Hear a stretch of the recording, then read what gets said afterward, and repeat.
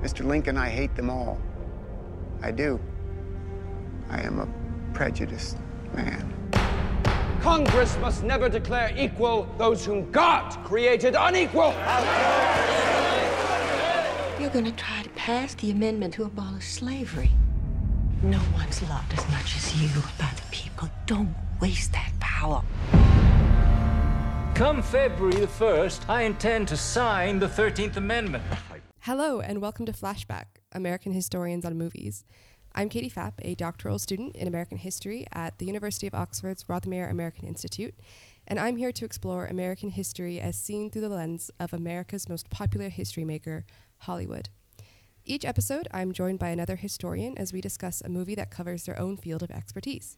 Today, I'm joined by Adam Smith to discuss 2012's Lincoln, Steven Spielberg's look at the last 4 months of the president's life and his efforts to steer the 13th Amendment through the House of Representatives in 1865.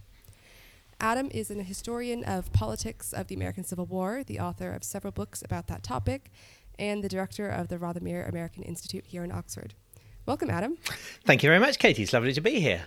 Yes, no, it's so great for you to be on the pod for the second season, and after all your support for helping. No, I'm delighted. It's a great podcast. I'm really pleased that you asked me to be on it. Thank you. Yeah, and I mean, yeah, and talking Lincoln, right? Like, what a movie. Yeah, I mean, I saw this movie when it first came out. It's the only time, actually, Katie, I've ever seen a movie in a kind of premiere. You know, I mean, not the big Hollywood premiere, but I was invited to the UK premiere, sort of, or preview, probably not premiere, preview for critics. So I saw this movie first of all. I think it was like at 10 in the morning, at the 20th Century Fox building in Soho. And there I was with all these film critics from newspapers and magazines and things. It was terribly, terribly exciting. And it was a proper cinema, but it was a really tiny cinema. So I was there with people who I vaguely recognised, and I felt completely out of place, but I loved it. It was very exciting. What's that? Were you the only historian there? I probably was. I think I was probably invited because I was reviewing the film for an arts program on BBC Radio 3. So I think that the producer must have given my name to the production company, and that's why I was invited. So I wasn't there as a historian. I was there as a pseudo reviewer. Yeah. Okay, I understand. Yeah, I know in the US they did some like pre-screenings for teachers and students in New York, I think. So all right. I was wondering if that was part of that, but yeah, I mean, obviously there's maybe a bit more teachers and students who would be interested in that in the US rather than the UK. I think so, yeah. So, I mean, I was going to ask you your relationship with the movie then, but it sounds like, I mean, you already have quite a deep one. Well, I don't know if that's a deep one, but I certainly, I suppose I've seen them. Well, I watched the movie, of course. I rewatched it over the weekend for this recording. I think I watched it again on an aeroplane. So I think I've probably watched it 3 times overall. Although I think I've heard the soundtrack quite a lot as well. I must have downloaded the soundtrack at one point. It all seemed, when I was watching it again, I was sort of immersed in the world and partly in the sound world, because the music is really quite fantastic, I think. Yes, that's one of my favorite parts as well. The John Williams score is just beautiful. One of my favorite things to write to as well. So cool. Yeah, so obviously Lincoln, probably the biggest Civil War movie that's come out recently, I think, within the past decade. So far as I can think, yes. Yeah. Yes, the most recent, yeah. Yeah, I mean, we had a few, I guess. There was the Free State of Jones movie, but that obviously would not as big of an impact as Lincoln, right, with Daniel Day-Lewis nonetheless and Steven Spielberg directing. But before we get too into it, I'm going to task you with the 60-second plot description. I'll give it my best shot, Katie. So you're going to time me? You're going to time me? I'm bringing up my timer right now. Okay. Tell me when to go. Okay. I have rehearsed this, but I haven't got, I'm getting really nervous there. Okay. I've rehearsed it. Yeah, rehearsed it. Well, I know you take this seriously. It's an important part of the podcast. I'm a keen podcast listener, so I know about this part of it. All right, there we go. Yeah. But I'm now, I shouldn't have told you that because I'm really feeling the pressure now. Oh, no, it's Okay. fine. And I'll just say also for listeners, if this is your first episode, every episode I task our guests to do a 60-second plot description, just so those who haven't seen the movie can get caught up on it and understand what we're going to talk about for the rest of the episode. And with that out of the way, Adam, you're ready? I'm ready. Okay. Go. The action of the movie takes place in January 1865, and it concerns President Abraham Lincoln's efforts to persuade a supermajority, the necessary 2/3 majority of the House of Representatives, to pass the 13th Amendment to the Constitution of the United States. So that's the amendment abolishing slavery forever. Now, spoiler alert, in the end, he's successful. On one level, the movie is about all the behind-the-scenes machinations. The big question of the movie is, when the war ends, when the Confederacy is defeated, will slavery end with it? Did I end up? Did I not use all my time? No, you have loads of time left. How much time do I have left?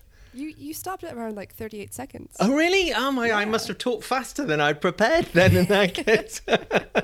Okay. Well, there's You have plenty of time to expand on. Well, there's plenty more to be said then. So the interlocking issues then is, will the 13th Amendment pass, or will the president be in some way compelled to do a deal with the leaders of the Confederacy, which will bring the war to an end with slavery still intact? So those two things are going on together and relating to one another, and that's where some of the kind of dramatic tension of the movie is. Right, yeah. I think Focus on the kind of big picture stuff there. Obviously, what makes the movie so watchable, that makes it sound like an essay, probably, the way I've described it there, right, Katie? But actually, statement, yeah. If there are people listening to this who haven't watched the movie, they're probably going to be put off by my description, but you shouldn't be put off by description, because I would say, well, I want to know what you think about this, Katie, but I mean, the movie is obviously called Lincoln. So, I mean, at the center, in every scene, at the center of this movie is this extraordinary, compelling, I think it's an incredible performance by Daniel Day-Lewis, who is, you know, I've been studying, reading about Lincoln, reading Lincoln's words for 25 years, probably, nearly something like that. Daniel Day-Lewis is Lincoln. Like, he is Lincoln. It's most, and there's lots of ways, and we can get into this, lots of ways in which you can criticize this movie from a historical point of view. There's lots of things the movie doesn't do, that the movie chooses not to focus on. What it does focus on is Lincoln, the man, the president, in this incredibly high-pressured situation, dealing at the same time with a tense and difficult relationship with his wife, who is incredibly grief-stricken because of the death of their son Willie a couple of years earlier, tensions with his oldest son Robert, who wants to fight in the army, and Mrs. Lincoln doesn't want him to because she's so desperate she doesn't want another son to die. And so there are those kind of domestic relationships which also play into this, but at the center of it, it's a story about this man in an incredibly tense position. And I first things first, great on the 60-second plot description. You knocked it out of the park. Well, no, not if I finished after 38, Katie. I feel like that's a fail, I would say. I think you're being way too generous there. You're very concise, though. I mean, if you're going for speed, then you knocked it out of the park. But no, on the second hand, I totally agree about Daniel Day-Lewis and just the centrality of his performance to the success of this movie. Because I think, you said your kind of 30-second plot description was a bit essay-like, I guess, and kind of like just outlining the bare bones of the movie. And that is correct. But I do think so much of the power of this movie does come from Daniel Day-Lewis's performance as the man. And I also agree, like, he is Lincoln. Like, I don't know, you turn it on, and sometimes this is maybe a bit embarrassing to admit, but, you know, I'll look at a picture of Lincoln and I'm like, well, he doesn't really look like Daniel Day-Lewis. Like, I forget when I'm watching Daniel Day-Lewis that that's not Lincoln, you know? I think he's got and I guess this is as much a tribute to the costumes and the design as to Daniel Day-Lewis's acting, but especially when you see he stoops like Lincoln, when you see him walking, there are some quite memorable scenes where you see Lincoln walking, and he's walking in the slightly awkward gait, as you kind of would imagine a very tall man would walk.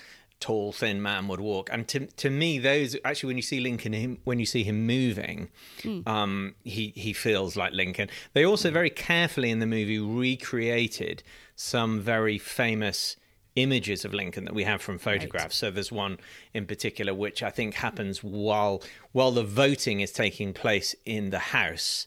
And we're waiting to see whether or not the 13th Amendment is going to pass or not.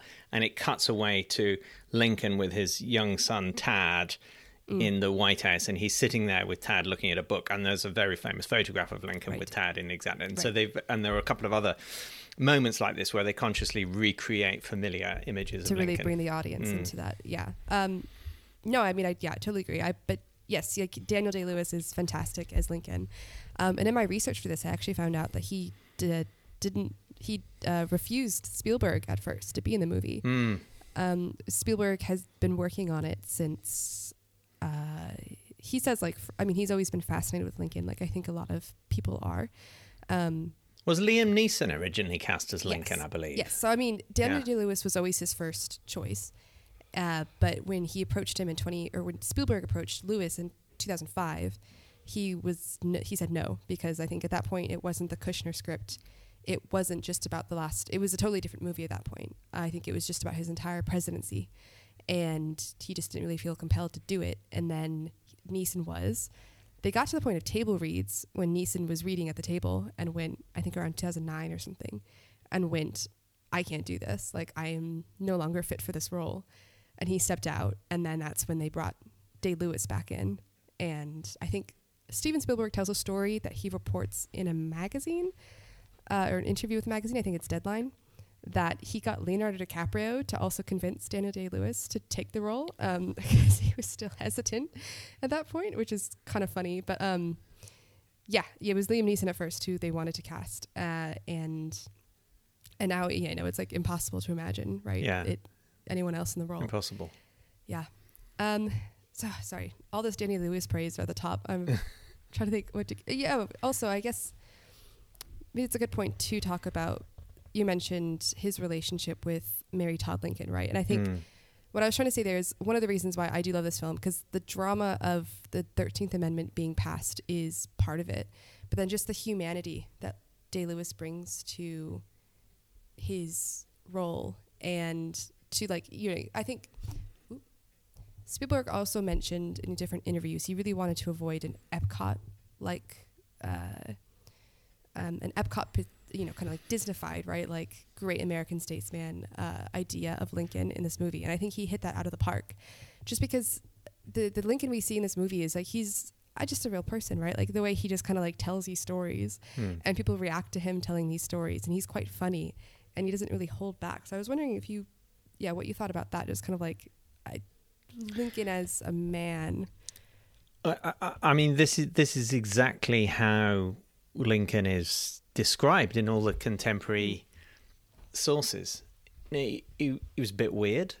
He didn't. I think you get this from the movie. He doesn't really have any kind of close friends. He's got this close professional relationship with Secretary of State Seward. He's clearly, you can feel the intensity of his relationship with Mary Lincoln, but he's also a very solitary kind of figure, a bit of an outlier, a bit of a loner, very changeable moods, quite introspective, but then can do this performing storytelling thing, which he does for a purpose, to kind of break the ice, to try to make people feel at ease, or to change the subject, or to avoid answering a question.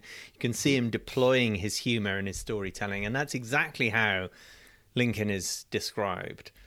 I mean, I find it hard to, as someone who is, I wouldn't describe myself as a Lincoln historian, but as someone who's done a lot of work in this period, and Lincoln has always been at the center of what I do, I do wonder how I guess I come to this movie in a very different way from most people, because I had such a clear view in my own mind of what Lincoln was. And the reason why I love this movie so much is, as I said before, because he so completely embodies how I'd imagined Lincoln. He nailed it. Okay. Yeah. So how he comes across to people who are encountering this person, as it were, as a character in a movie for the first time, it's kind of perhaps harder for. I'm probably not the best person to kind of comment on that, really. Yeah. No. Okay. I think maybe it's coming from a place where I do feel a kind of just. Yeah, I guess I know. Growing up with Lincoln, he's like the picture in the textbook, the person on the $5 bill. the the big marble statue in the Lincoln Memorial, Yeah. and then to see this kind of really humanizing performance Right. from him is just Right. something that really draws me to the movie. Maybe I suppose I've always seen him, always, but perhaps I didn't grow up in the land of Lincoln. I didn't Right. necessarily see him as this kind of slightly almost either cartoonish or very grandiose figure. I know I recognize his handwriting better than I recognize the handwriting of most people I know, since you don't see yeah. people's handwriting nowadays. I sort of Sure. feel almost on some bizarre level a kind of intimate relationship already with Lincoln, which this movie completely captures. Yeah, great.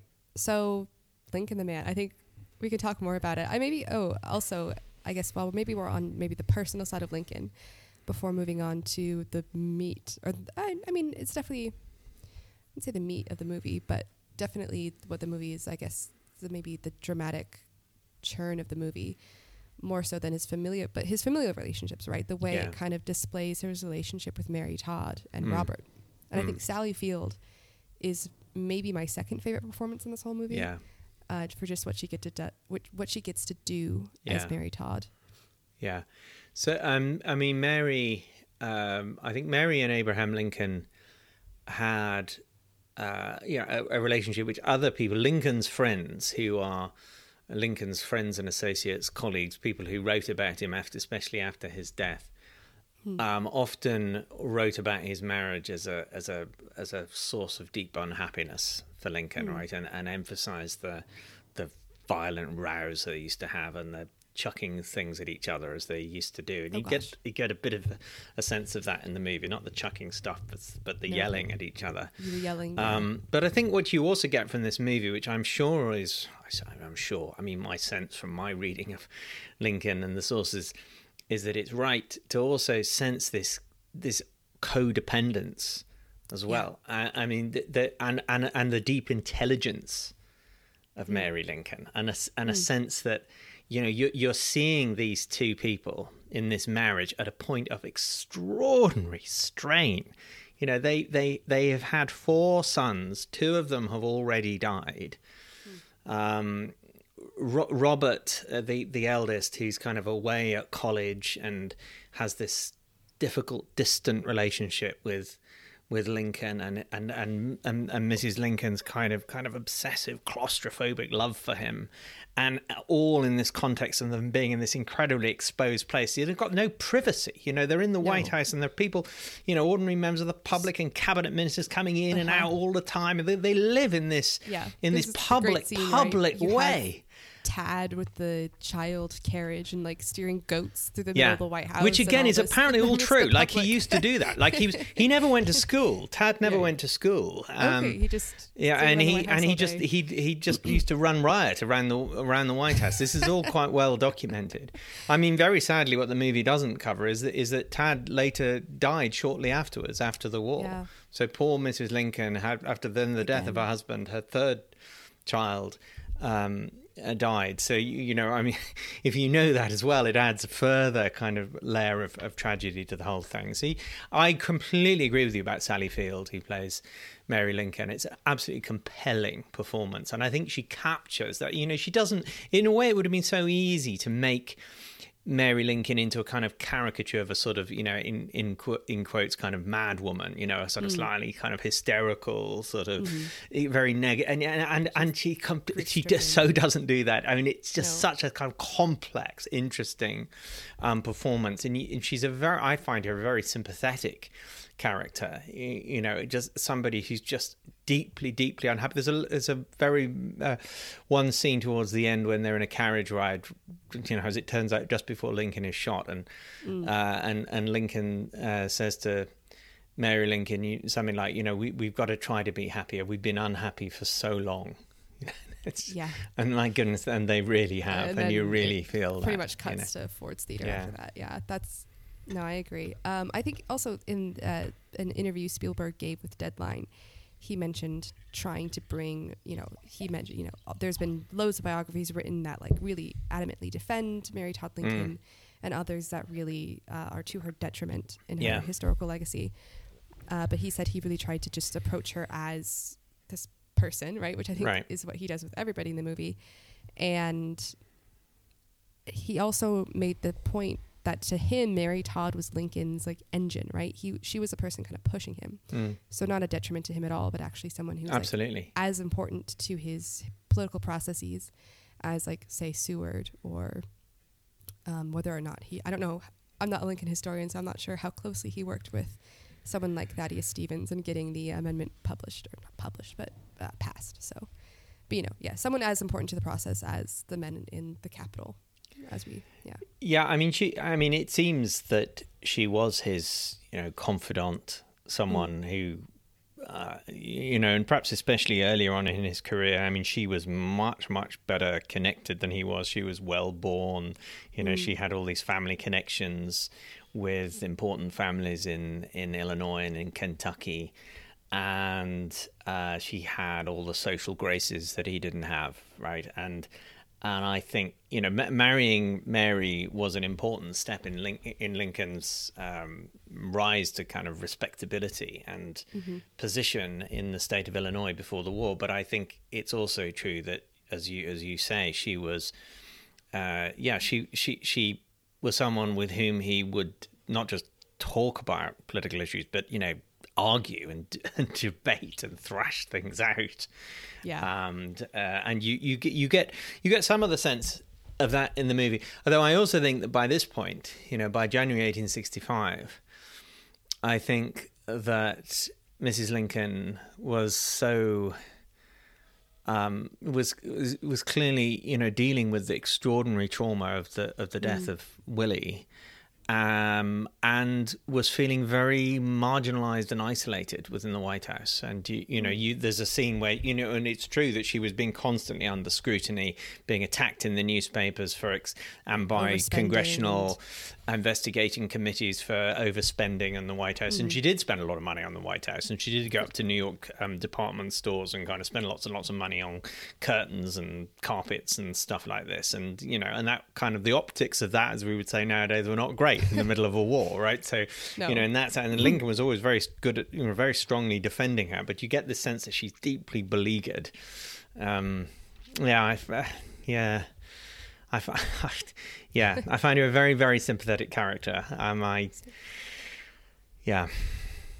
then also, like you mentioned, his relationship with Robert, his eldest son, who is away at college but wants to join the war. Yeah. And I guess we also kind of move in between Lincoln dealing with the amendment and him, played by Joseph Gordon-Levitt, whose favorite line of mine in the movie is, "I don't care about British mercantile law," which I can agree with. I feel that heartily.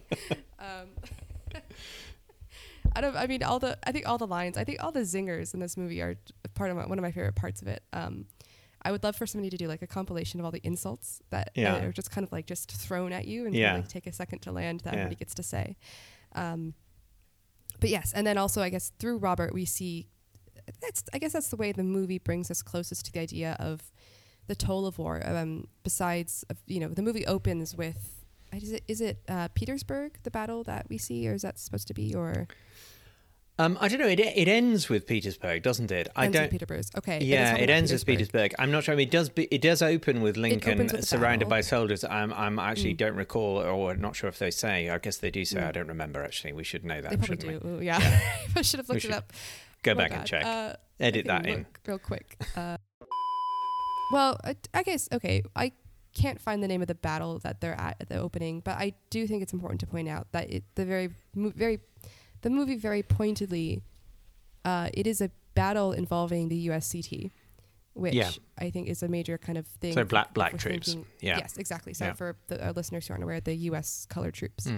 And then we see shortly after that Lincoln speaking with two black soldiers about what they hope for the war to achieve and what they're going to do afterwards. And then also they kind of shoehorn in the Emancipation Proclamation. I find that opening scene very funny, right? You have these two black soldiers explaining to him what their hopes and dreams are, and then you have the two white soldiers just come up and start reciting the Emancipation Proclamation. I don't like the opening, right? So I've got to be honest. I don't like that opening. I just find it a little bit cringe, a little bit too staged, and you've got the soldier kind of reciting the Gettysburg Address back at Lincoln, and I'm like, nah, not really. It's a bit too much of the Spielberg kind of sweetness. Yeah, and I guess obviously I can see what it's doing in storytelling sense. Right. You know, it's Sure, right. it's setting the scene and reminding viewers who Lincoln is and Right. kind of setting Yeah, up the he set the questions of the thing, movie. yeah. I totally get all that. Yeah, But I agree with you. Yeah, it's a bit like, okay. I think also if we skip ahead, the end of the movie is also a bit heavy-handed with that. With pretty much after he leaves for the theater, it's a bit okay. But I also understand why they wanted to finish it with his death. But although they but I finish started- it, well, I guess they don't. Of course, the obvious thing to do would have been to show him being shot in Ford's Theatre. What they do Right. instead is That's to a good show Tad twist. Yes. at another theatre, which again is true. Watching a pantomime or something, Aladdin or something, Aladdin, yeah, and then the announcement in the theatre that the president has been shot, which, Right. and then after that, there's, I guess, as it were, a flashback to Lincoln's second inaugural address, which happened a couple of weeks earlier. Yeah, actually very similar then in that way to kind of the Elvis movie that came out recently, but lest we talk about that. What I was trying to say is that besides kind of you have this opening battle scene, which is like very like just kind of like swelling bodies and stabbing and shooting and stuff. It's quite graphic. And then you have Lincoln visiting Petersburg and seeing again kind of dead bodies strewn about. Robert's storyline is really the way to kind of bring throughout the rest of the movie the human toll, right? Because we have him, Lincoln visiting a hospital in DC, and then while just kind of the moody Robert, who's angry that his father hasn't let him go off to war, kind of wanders off out of the carriage after he sees a wheelbarrow dripping blood, and you see all the amputated limbs being, just really the human cost of the war is, I think, amplified through Robert's storyline. Yeah. And I think combined with kind of the Lincoln family drama focused on death, really made me think a lot of Drew Gilpin Faust's Republic of Suffering. Yes. And just the way death was just so present, right, in Lincoln's life, but in all of Americans' lives at this point. Absolutely. Yes. I mean, and let's, just to remind listeners, that in as a proportion of the Civil War took place today, the proportion of the present American population, be talking about 8 million casualty, 8 million people being killed. 2% of the whole So I mean, this is just incredible. I mean, this was the, of course, the bloodiest war in American history. But in terms of its impact on that generation, the comparison is with the experience of France and Britain in the First World War. And actually, the South of course, lost an even higher proportion of their military-age men than the North did. I mean, you need to look to the Soviet Union in the Second World War to see a comparison. And you do get that sense in the movie, and the fact that it's so dark as well. The movie, I mean, it's literally dark. I mean, especially in the White House.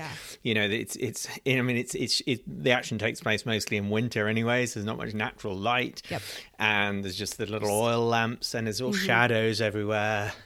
And you really get the sense for how like a 19th century house would, only let in light from the window, right? There's no other.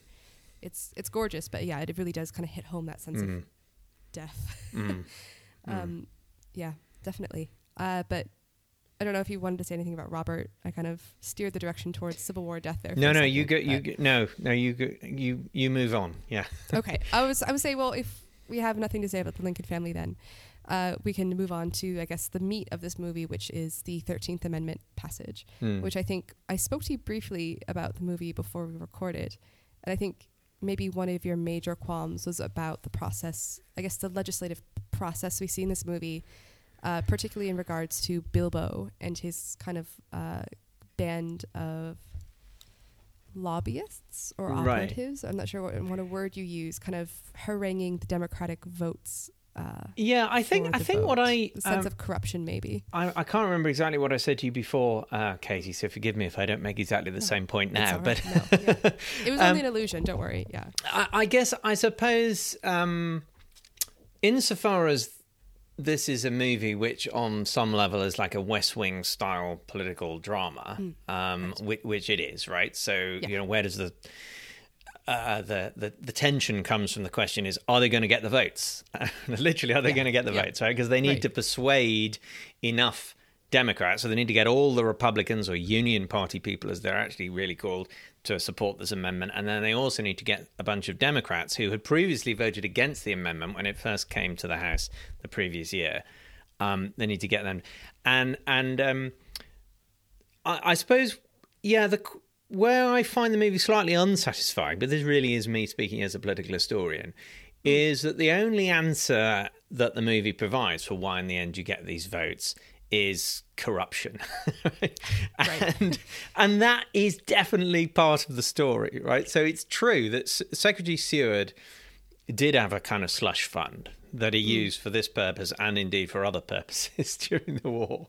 And there's no question that patronage jobs and things were offered, and there is a kind of paper trail that shows some of this. But actually, there's another story going on here, which is that in the end, some of the votes by Democrats for this amendment, and also some of the support, there were some Democrats who didn't in the end vote for the amendment because at the last minute they were persuaded, and the movie deals a little bit with this, that there was a peace offer on the table from the Confederacy, but they were otherwise supportive of the principle of the amendment. The reason why and that story is in itself quite interesting. So how do people who had been, up until the war and up until a year earlier, had been, if not exactly pro-slavery, then very content with the continued existence of slavery, come genuinely to the view that, okay, enough of it is enough, as it were. The time has come now, we have to deal with this. End it, right? That we have to end it. And, as Lincoln himself called the 13th Amendment a king's cure for all the evils, so a sort of, it will move the conversation on. We've been fighting about this. We've been literally fighting. We've been shedding blood. We've been having these internecine political battles for decades and decades over over enslavement in the United States. We've got to end it. This is our opportunity to move on, right? Otherwise, we'll be fighting about this forever. That was, and you could come to that view. The critical thing, you come to that view while being profoundly racist, while believing that the future for the United States was as a whites-only republic, and that you end slavery and then you somehow or other remove the non-white population. There were lots of motivations for supporting the 13th Amendment, which don't really fully get articulated, I think, in this movie. Sure. Because the explanation for why in the end it gets passed is all just down to the kind of comedy. The goodness and the comedy, and then I guess there's kind of like the three Hail Marys, right, who kind of come in and you have the change of mind. Right. And a few of the congressmen. Yeah. Yeah. Yeah. Okay. So yeah, but I mean that's not a serious criticism of the movie I'm making there, though, Katie. I mean that's just that's. I mean I don't know why they could have since there are so many real people or actual historical characters who are portrayed in this movie. I'm surprised that they didn't. There are some who they could have had in, but they didn't. So there's a Ohio Democratic congressman called Samuel Cox, Sunset Cox, he was always known as, who is the kind of person I'm talking about, who was against the amendment when it first came before the House, then decided to vote for it, and then at the last minute voted against it because he believed that pragmatically it was the wrong moment because of the possibility of a negotiated peace. Interesting. He was a really interesting character, but he doesn't appear in the movie. He's maybe like the opposite of Michael Stuhlbarg's character, who is the congressman who is seen as being very anti the amendment because he doesn't believe like the government has the resources to deal with the emancipated people afterwards, right? And then at the last moment he changes his mind. But we have a historical example of kind of the opposite of that, where he flips. Interesting. Okay. I think I read an IMDb trivia. So, grain of salt on veracity, that they changed a lot of the congressional names in the movie as well, not to offend any of their descendants, or at least those in Congress who voted nay. Right. So again, IMDb trivia, grain of salt. But I do wonder if maybe some of those stories were lost in the kind of the... That's a very odd choice, isn't it, if that's true? I mean, it is true that they didn't use the real names for the most part, and I don't know why they didn't, because they're easily and publicly available. There's one name who does appear to have voted, who's a made-up name, who voted nay in the movie, Congressman Washburn, there were Washburns who were pro the amendment. They were a Republican, Whig Republican family from Illinois, New England. So that was a kind of weird choice. So I remember heard the name Congressman Washburn being called out, and I was like, well, clearly he's going to be Obviously a yay. In fact, he was a nay. Well, it's clearly that was a strange choice. Yeah, what was Kushner thinking? Okay, interesting. Yeah. And I had another thought about the political machinations there. I guess so you have the corruption on one hand, and then just kind of maybe we could talk about, I guess, it's always a tricky thing with movies, right? And that you want to, I think we as historians maybe want movies to kind of display the amount of complexity we know existed in the past and that we kind of deal with in our own work. But then when you think of it as a movie, which is, its primary function, I guess, is entertainment. Yeah, rather than to inform, it's hard. It's kind of hard. Totally. I mean, it's the sort of most boring kind of historian's thing to say about a historical movie is, it wasn't complex enough. I didn't get there. And actually, I don't really want to be the person to say that, because actually, I think one of the things that I love about this movie is that it does deal with ambivalence. Well, I agree, it would have been possible to make a movie about the passage of the 13th Amendment, which tells it as a story of kind of great progressive triumph. And actually, if you watch this movie and you see all of the ambiguities of the motivations, and you absolutely. My point about party politics and party identities is a really niche point, really, that I don't think needs to detain us very, very long. Yeah. No. It's just interesting, right? Because I think as well, I think at least before I really studied the Civil War, maybe at a college level, I think in high school even, we were still kind of like taught in this mode. It's portrayed to a lot of Americans as either being, you're either a Confederate and you are pro-slavery and you want it to continue, or if you're in the North, you are an abolitionist and you want to end slavery immediately, right? Like that's kind of the very elementary level idea of the Civil War that a lot of Americans at least are taught. But, the more you study it, but you realize that the nuances, right, in Republican thought, which I think the movie does really, because that's the tension, right? Because if it wasn't, and that's where I remember now, that's where the Confederate peace offer comes in, right? Because if there's a chance, right? So I guess like the difference between the abolitionists on one hand and I guess the containers, that's not what it's called, the people who just wanted, as you said, we mentioned earlier, wanted to kind of contain slavery, right? Keep it to where it was in the South, but not let it spread any further, kind of keep this current status quo. The thing, sorry, go on. No, continue. Yeah, they by this point in the war, near the very end of the war, January 1865. It's clear to everybody that the militarily the writing is on the wall for the Confederacy, and the movie, I think, slightly exaggerates the jeopardy of the possibility that the war could have ended with slavery still as a viable institution in the United States. Slightly exaggerates it. Eric Foner, I think, also mentioned that in an op-ed. Oh well, I'm with it. I'm in very good company then. I didn't know that Eric said that, but yeah, I think. Well, okay, so that is I'm right then, aren't I? If that's what Eric Foner also says. If Eric Foner says so, then yeah. But what I was going to go on to say though was that nevertheless, the movie does a very good job, I think, in several quite long speeches that Daniel Day-Lewis, Lincoln, makes early on in the movie. Of explaining why, even though slavery was already clearly a collapsing institution by January 1865, nevertheless, why passing this amendment, then a constitutional amendment, made a big difference. There was a clarity, there was a cleanness.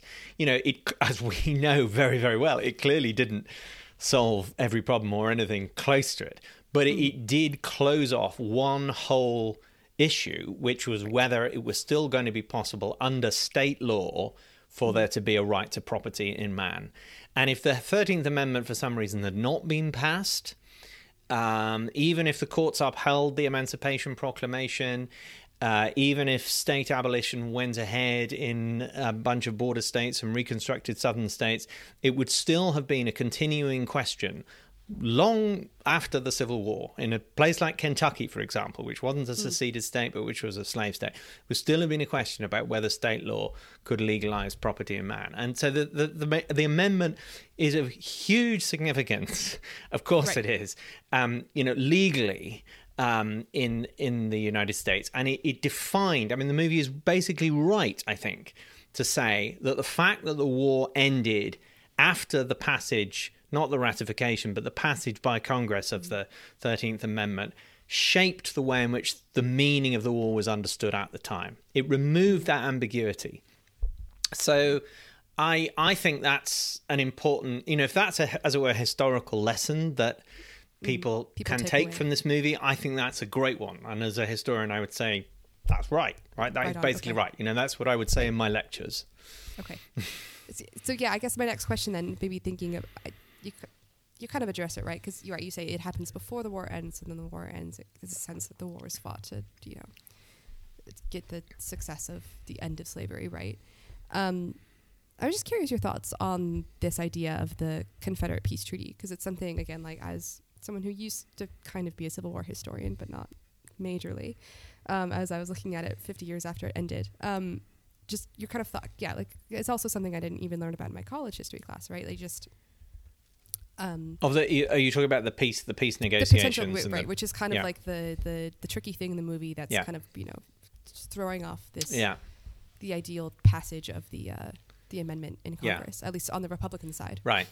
So it's and so I suppose just to catch up anyone who hasn't seen the movie or hasn't seen it recently and may not know what we're talking about here. So early on in the movie, Lincoln realizes that if he's going to secure the passage of the 13th Amendment, as well as getting the votes of Democrats, he also needs to secure the votes of people who in the movie are called, quote, conservative Republicans, unquote. I think that label is slightly problematic, but that's a seriously niche point of mine. But anyway, anyway, these kinds of people, and indeed those actual characters like Preston Blair and Francis Blair, really, obviously, they were real people. So this is true. This is all true.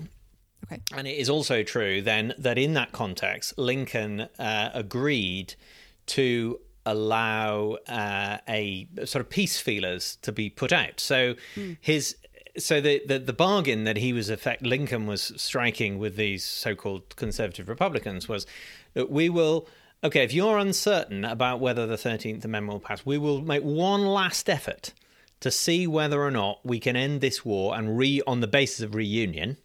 End the war on the basis of reunion. And if you're right to think, maybe we could do it if we just don't pass the 13th Amendment, well, then fine. Let's give that a try. Now, Lincoln knew full well there was no chance of that happening, right? There'd been a long backstory here about peace negotiations or attempted peace feelers in 1864. President Jefferson Davis of the Confederacy made absolutely clear that the non-negotiable thing for which the South was fighting was their independence. That there was nothing that Lincoln or the North could give the South other than independence that would have satisfied Jefferson Davis. There was no deal to be had over slavery. But nevertheless, there were plenty of people in the North who kept on saying that Lincoln's and Democrats and so-called conservative Republicans who kept on saying, Lincoln's emancipation policy, support for abolition, is prolonging the war. If only we hadn't gone down this route of abolition, then maybe the South would just have given up and agreed to come back into the Union. It was a fantasy. It was not going to happen, but it was what they kept on saying. So Lincoln in January, or actually late December 1864, said, okay, let's give it one more try.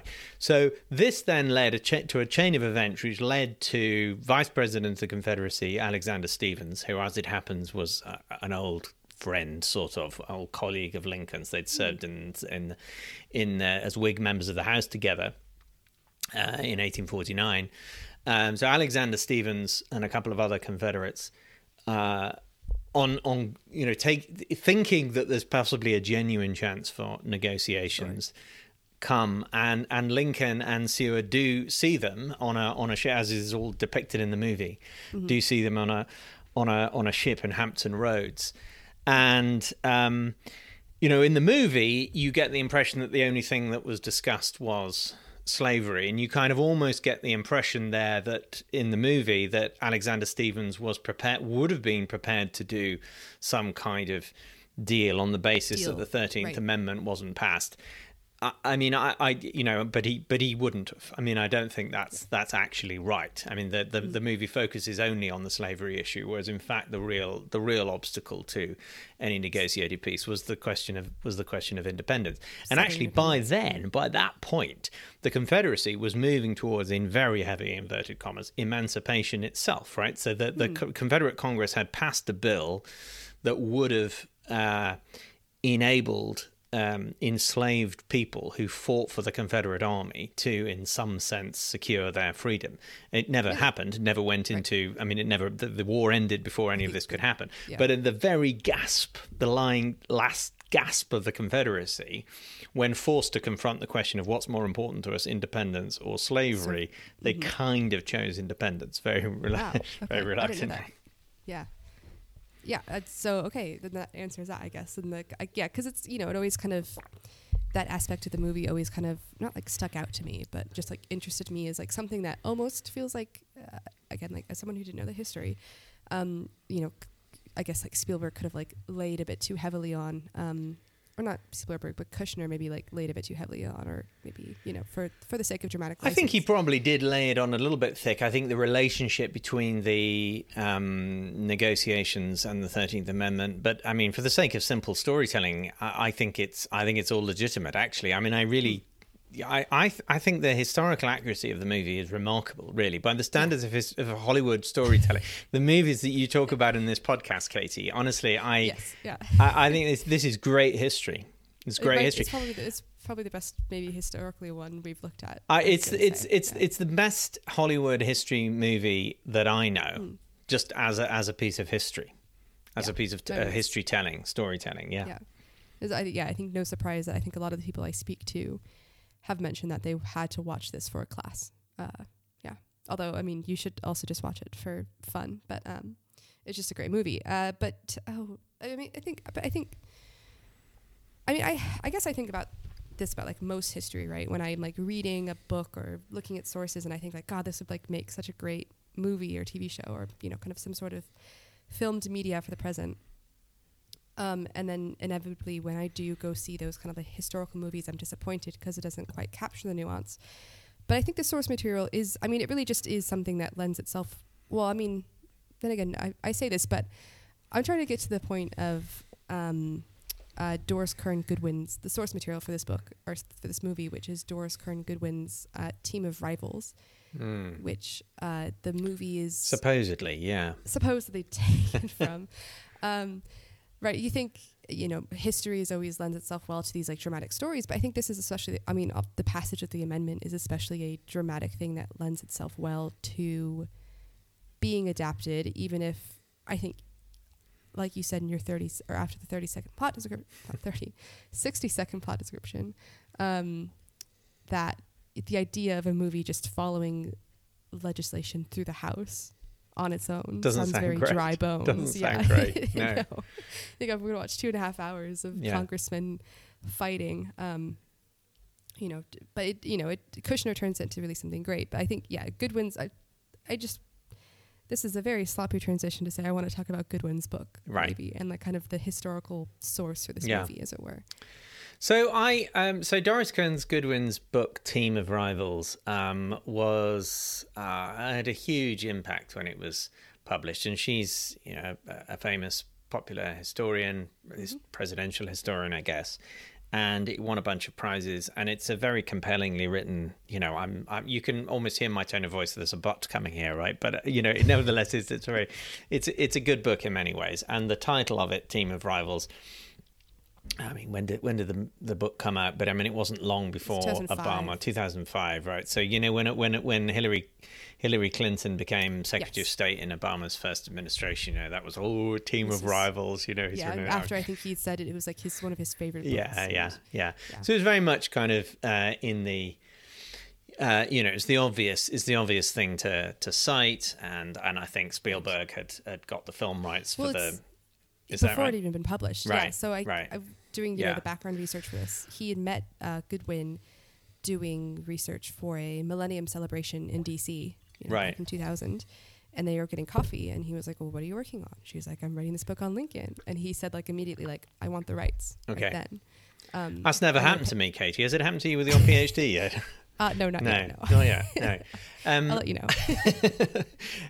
So yeah, I mean, but okay, I mean, so therefore they then have to say now, don't they? Because they paid for the rights and so on. That the movie was based on the book, but yes. But I mean, it really isn't. I mean, like if you read the book, if you read the book and you watch the movie, it's pretty different. I mean, at best, this is half a chapter of Doris Kearns Goodwin's book, right? I mean, it's the book that it actually was based on. I think. Can we say this? Is there any kind of libel issue here? Is Michael Vorenberg's book Final Freedom, which is a monograph about the passage of the 13th Amendment. And it literally, I mean, I'm quite serious about that. I mean, they definitely, screenwriters, whether Spielberg read it, I don't know, but it follows closely many of the details in Michael's book, Final Freedom. Is this the book that gets into the details of the Cough-Groff? Yes, Stevens? it does. Okay. Yeah, it does. I saw that mentioned in an article about it, saying kind of like details from that could only come from. I don't know if he's being credited with it, but I think Harold Holzer who's another Lincoln historian, was the official historical advisor. But I don't think any of Holzer's books directly. I don't think his books are not the direct source for this. It's almost it actually brings up an interesting idea of kind of like, I guess, Hollywood citations, right? Yeah. Because you do have, I guess, Spielberg buys the rights to this book before he even kind of knows what it entails, and it sounds like from just kind of production, because I mean he was on production from this, I guess, pre-production you would say, or development from like 2000 till they were filming in 2010.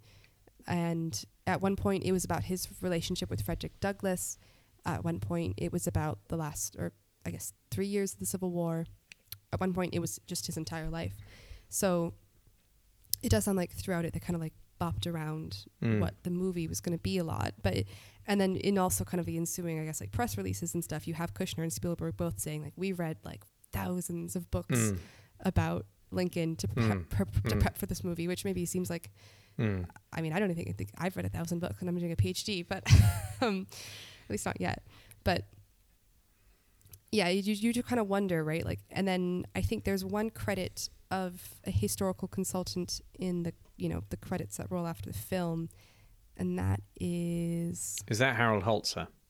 No, actually, it's Gabor S. Borat. Oh, Gabor Borat, right? Yeah, okay. Yeah. Well, he's another good one. I mean, he was a major Lincoln historian. No, I mean, these are all, as I've already said, I think this is a brilliant movie from the point of view of historical accuracy, and it's a kind of boring thing for two historians to say, well, they should have footnoted this better and this better and this better. Right. But I mean, I was just struck by saying that, in preparation for this conversation with you, Katie, I not only watched the movie, but I thought I ought to remind myself a little bit of the details of the passage of the 13th Amendment. So the book I turned to was Michael Vorenberg's Final Freedom, and I was just struck rereading it. It's a book I know quite well, but it was the book rereading I was just struck by, oh yeah, that character, yeah. It's kind of all in there, really. Yeah. So. Okay, interesting. Versus whereas you wouldn't find most of those details in Doris Kearns Goodwin's book, that's the point. Because it's a thick tome. Yeah. I mean, I have it so here on my desk next in to no it. literal sense, I don't think, can this movie be said to be a film of that book. Great. It got the credit nonetheless. Right. I know that's how I was introduced to it when I was cognizant of these things. Interesting. Yeah. So I guess. Do you want to talk about? I mean, sorry, yeah. I was going to. No. I wondered if you wanted to talk about some of the criticisms that I know have been made about the movie. Was that where you were going to move on to? Sorry, I don't want to preempt you then, but no, we're on the same page. I think the two biggest ones I found in my research were Eric Foner. Eric Foner's letter to the editor was rather small. It was like truly. I don't think the New York Times approached him and asked him for a letter. He was just, as a reader of the newspaper responding to an article. And he brings up this idea that he maybe put too much weight on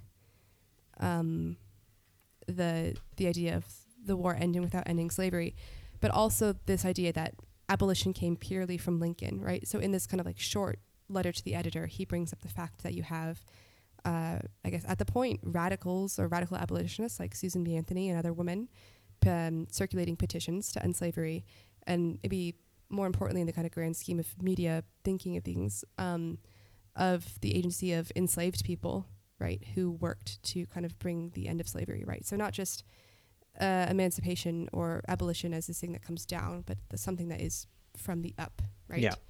And then also Kate Masur wrote, I think what I have seen is like the biggest historical criticism of the movie for not, again, similar thing here, not displaying more agency of the black characters, right, and the black. So Kate, I don't think I've read the.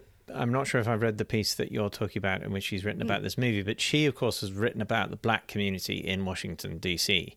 Right. So that's really what she knows about that stuff. And that's what her criticism really hit on. She mentions the two characters we do see, I think, the most of in this movie are Elizabeth Keckley, who is Mary Todd Lincoln's dressmaker. Yeah. And William Slade, who is Lincoln's valet, who is kind of his, I guess, lead butler. Right. A valet is, right? And kind of as he goes off to the theater, kind of has this sort of prescient. He has the moment. He feels he knows he's never going to say. Yeah. It almost feels like it's an old Super Bowl commercial, but so she brings up the point that both these real historical people also kind of had active lives outside the White House. Yeah. Keckley worked on charity boards and groups along with Mary Todd Lincoln, Slade also worked in his own charity groups, and the movie just kind of never mentions them, even though, I mean, they're not totally invisible in the movie. There is a point where Lincoln turns to Keckley and kind of asks her opinion on the amendment. Right. But it's not really integrated in a very significant way. No. And he says at that point, I think in that conversation, he says, "I don't know you, Mrs. Keckley. Right. I mean, I don't know your people," which actually I think is, I've no idea whether he actually would have said that to her, but I think is probably what he would have thought and may well have said, speaking to African Americans. But that's by the by. I think as a broad critique of the movie, I think it's this is all, everything you've said that Kate Masur and Eric Foner have said is all right. If the question, but it depends what the question is, doesn't it? It depends what the movie's trying to achieve. If the question is, does this movie, if you watch this movie, do you have an understanding of why slavery ended in America? No.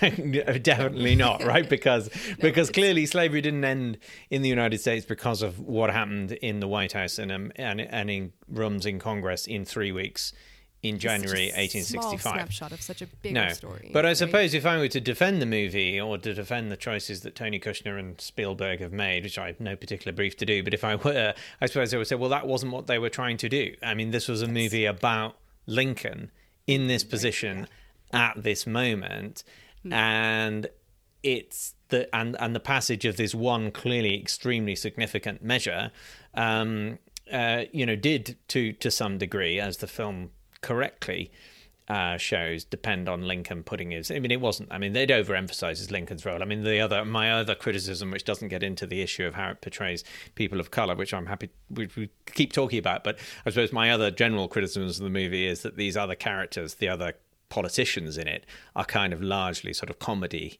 characters, right, who don't really have a great deal of agency. The only real sort of grown-up in the room, as it were, is Lincoln. Even the rest of his cabinet are kind of all kind of nutters, or one kind or another, or people who don't understand the complexities of power, and it's only really Lincoln, which I don't really think is true. So Congress had a lot more agency in this. James Ashley, all of that.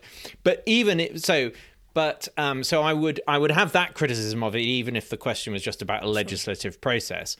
But the movie is about Lincoln as Lincoln, right? Yeah. But nevertheless, naturally, especially given what I've just been I was saying earlier in our conversation, that clearly the 13th Amendment is of immense significance in understanding American history. And so once you get to that point, you think, oh, well, the 13th Amendment was the thing that really made the difference that ended slavery, then I can see why people would say, well, if that's the story you're going to tell, then it's only you should be responsible enough to tell the story in a more complete cohesive way. Right. Yeah. And And so I think it sounds to me like what Kate Masur and Eric Foner were saying was Spielberg should have made a different movie, right? That was what my mind a fundamentally well, different right? movie, and that probably maybe they should have, or maybe they could have, and that would be a movie about the the mass migration of African American people, refugees from slavery. Encamping into DC. I mean, this was becoming a kind of black city by January this is when it becomes a 1865, chocolate city, right? Yeah. And the huge importance, as you said, Katie, of the women's movement, of people like Susan B. Anthony in specifically in relation to the amendment, right? Because obviously their hope was that this was going to be part of a series of amendments that would pave the way for suffrage for women as well as for everyone, universal, right? Black, for universal suffrage, right? Yeah. So there is there's a much bigger canvas, right? And you could have made a movie on that big canvas, but they didn't. They chose to focus. They approached it from the Lincoln angle, right? And it is actually a movie which, quite literally, just think about the cinematography. It's very close in. It's very close in. There's virtually no big wide-angled images. I guess there's one of the House of Representatives, and there's a couple of those sort of rather dark battle scenes that you referred to. Although even then, it's the bodies on the field. Right? It's You're very close. claustrophobic. It's not a wide shot. It's very close up. Yeah. So I guess, I wouldn't disagree with the criticisms as you've outlined them. I suppose I would just say, well, I think we should just have more. I mean, I'm always make a new movie. I've said it before. Yeah, make a new movie. Knowing I haven't seen either of these movies, but knowing criticisms of Spielberg's Beloved and Amistad, maybe Steven Spielberg isn't the person to make those movies either. But yeah, I'm never going to complain about more historical movies being made and more just kind of facets of the same thing being presented. But I don't know. Did you have a criticism you were going to bring up as well, or was it the legislatures? I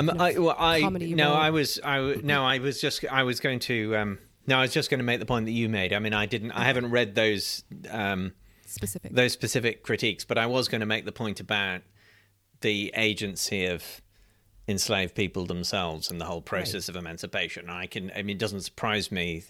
I would imagine, especially if you made the movie now. I mean, even 10 years ago when this movie was made, I think if you made the movie, well, maybe you wouldn't even make the movie now. It's an interesting question. But I think if this movie came out now, right, I think they would be absolutely slammed with that kind of criticism. That this is a movie about white people doing things for black people. Yeah. I mean, I think that's a ridiculously crude way of describing what this movie is, but that would be the criticism of it. And then I think that's maybe most encapsulated as well by, which I think also people took a issue with, because I think in the only other cinematic depiction of it is in Birth of a Nation. But this idea that Thaddeus Stevens, or kind of expanding on this idea that Thaddeus Stevens and his housekeeper had an intimate relationship. Yeah. Which we don't know either way. No. They were very close, obviously. I think some people have described her as his common law wife, but there's no really kind of known way. But this is something that Birth of a Nation, the infamous movie, kind of depicts. And it's not literally Thaddeus Stevens, but as a way to kind of discredit the idea of the 13th Amendment. Yeah. And then you kind of have Spielberg taking that and showing it in a positive light here, but he literally hands the literal official 13th Amendment to he Smith, gives Mrs. it to Smith. her, doesn't he, in one of the most striking scenes of the movie. I mean, he literally gives it to her as they're in bed. Wonder what's No, I mean yes, I can totally see how that would be open to criticism. I mean, Thaddeus Stevens, I suppose, is one of the people I have in mind there when I said a moment ago there that I felt like the comedy, the depictions of the other, pretty much every other politician.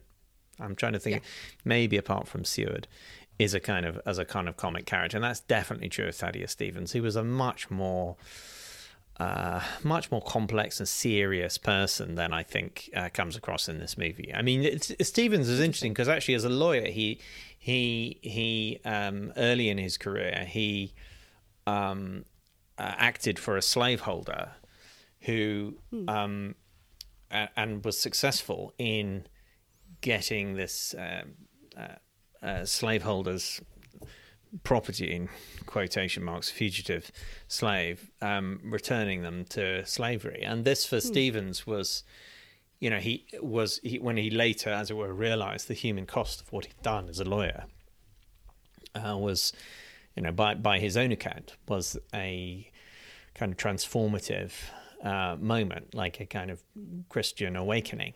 And he thereafter dedicated himself to abolitionist causes. He could have been, Thaddeus Stevens could have, of course, comes down the route of saying he should have made a different movie, but the movie could have been about Thaddeus Stevens, right? Yeah. Stevens, in theaters, 2025. But yes, that wouldn't have been the box office hit. No, unfortunately. I think less people know about him. But I'm inclined to really enjoy kind of the congressional scenes just for all the way they speak. And I don't know to the extent of what they're literally drawing the congressional record or not. I don't think they are very much, Do you know what? This is such a nitpicky point. But why on earth do they do this thing where the congressmen are seated by state delegations and vote by state delegations? I mean, that didn't happen. No. Okay. Any more than it does today. No, they sit by party and they vote by the names are called alphabetically. Yeah. Just like today. Yeah, it's just weird that. Like, they must have... I mean, they've done so much other historical research. Like, that must have been available information. Why would you change that just for storytelling purposes? I don't understand that. I don't understand it. I guess there's the moment in the Coffgraf scene where he says, like, Coffgraf, he's like, Thaddeus Stevens is talking to this Democrat from the same state who they're trying to convince to vote for the amendment. And he just gives them a big dressing down. He doesn't even call him by his real name most of the time. And Coffgraf makes a point, like, we sit 3 seats away from each other because we're representatives of the same state. Yeah. And Thaddeus Stevens is like, well, poof, I don't care. You're a different party. I guess. So you think it was just done so that Thaddeus Stevens could have that line? But I don't know if it's worth it for that, Like, I don't think it is. That's quite funny, but I don't know if it's that. And then you bring that up as well because I think a lot of the shots in the house are like, of Fernando Wood and Fernando Wood's friend. I'm sorry. Here we go. George Pendleton of Ohio. George Pendleton, yes. Yeah. He and Fernando Wood, who are kind of the lead Democrats against the amendment, right? They're always kind of like huddled together, right? They're little like Democrat. I don't know. It's just like it looks like they're at school or something, huddled up, talking, like discussing strategy. But they're always next to each other, so it's just like quite. So if they're not sitting by party, are they just kind of like moving around? No, it's a bit of a mess, all that. And they obviously wanted the drama of the kind of the name calling and everything. And, and Congress, 19th century Congress was indeed a pretty kind of chaotic place. And we know there was kind of violence and fisticuffs on the floor and so on. Yeah. But it wasn't quite like that. I mean, people did make proper speeches and there were formalized interruptions and so on. So that's probably the bit where they were certainly taking a good deal of artistic license when it comes to the depiction of congressional proceedings. But it was a lot of fun. Yeah. I found and I mean, Thaddeus Stevens, you said earlier that it would be fun to see a collection of the zingers in the movie, and you're right, it would. And a lot of them come from Thaddeus Stevens being rude to shooting back at his opponents. Yes. But I mean, that actually isn't Stevens. I mean, Stevens used a kind of iron logic of, he would rise above that kind of thing. It's not, they definitely aren't taken from transcripts of congressional speeches. Okay, interesting. Yeah, the lizard one, I think he calls Fernando Wood like a lizard or something, or is it, how can I hold that all, it's kind of, pivoting on the idea of equality. And he says, how can I hold that all men are created equal when the before me stands stinking a moral carcass of the gentleman from Ohio. Right. I think that's actually Pendleton, not Wood. But it's anyways. Yeah, it's a good line, and I guess it makes the point. I tell you what, whilst we got into this level of carping, Katie, let me just. There's a bit in the movie where Lincoln, near the end, and Lincoln saying, "You got to get me these votes," notwithstanding the fact that it's the rumors come out that there's a peace delegation traveling, and he says something like, "You will find these votes for me. I'm the president of the United States, clothed with immense power." Yeah. Do you remember that bit? I do remember that. That is. There is a source for that, right? So that quotation, there is a source for Lincoln allegedly saying that. But it's so un-Lincolnian, right? That is not the way that Lincoln would have thought or spoken, and nor do I think it's and I to me it stood out in the movie because it doesn't seem to be consistent with the way that Lincoln is presented in the rest of the movie, which, as I've already said, perhaps over enthusiastically, is kind of my vision of Lincoln. Lincoln had very, although Lincoln was obviously prepared, as the movie indicates, to kind of push the Constitution in the interest of winning the war. Presidential power, right, yeah. And of presidential authority in the interest of winning the war. The notion that he would say in that kind of almost sort of Trumpian way, you know, I have this power in my hands and you will get me these votes. It just doesn't ring true to me. That's the one bit of the movie which I just felt like hits the wrong key. It out a bit. To me, it almost read 20th century, right? This idea that like the president is power, right? Almost like post FDR. Yeah, I mean, never mind. Trump is a bit of a. Right? But I mean, LBJ. You can imagine if you're making a movie of LBJ trying to pass the Voting Rights Act, and you had him saying that. Yeah, you could buy that, right? In immense power, and actually, you know what? Now I said that, I think there must have been some conscious or subconscious LBJ influence there, because there's another scene in the White House, right, where Lincoln, with his height, like LBJ had this height, is kind of towering leaning over, and that, which is pure LBJ, right? Yeah, and I literally, think we have photos of him doing that, right? Yeah. Interesting. Maybe Kushner's a fan. Well, I mean, Doris Kerwin, again, like, how much did she influence the movie? I guess how much did her book influence the movie? Good point. Yes, I mean, she worked with the. She did. Of course, she knew him, didn't she? Yeah. She knew him extremely well. Yep. So yes, maybe Doris Kearns Goodwin's LBJ. Yes, we might have alighted something on it. Alighted on something here, yeah. Katie. Yes, Great. Yes. Very good point. On that note, and now they're talking about different presidents. Is there anything I think we've talked for a while now. You've pretty much mentioned everything I wanted to. I think again, like a lot of these movies I cover. I would love to talk about it for ages and ages. I guess I should mention reception-wise. We've talked a lot about the historical reception, which is great. I think this is actually one of the few movies that historians do just, again, because the nature of its size and stature, historians really have flocked to it and wanted to discuss it, compared to, let's say, Who Framed Roger Rabbit. But it was also well received critically, unsurprisingly. Right. A career, everybody like us kind of lauded the Daniel Day-Lewis performance. It was nominated for 12 Oscars, the most of any that year, but it only won 2, actually. So it was nominated for Best Picture, Director, Actor. It won Actor for Daniel Day-Lewis, Supporting Actor for Tommy Lee Jones, Supporting Actress for Sally Field, Adapted Screenplay, Cinematography, Costume Design, Film Editing, Original Score, and Production Design, which it also won, and then Sound Mixing. It was also nominated for quite a few BAFTAs. Shout out to our British base here. So very well received. Adam, is there anything else you'd like to say before we kind of close our book on Lincoln?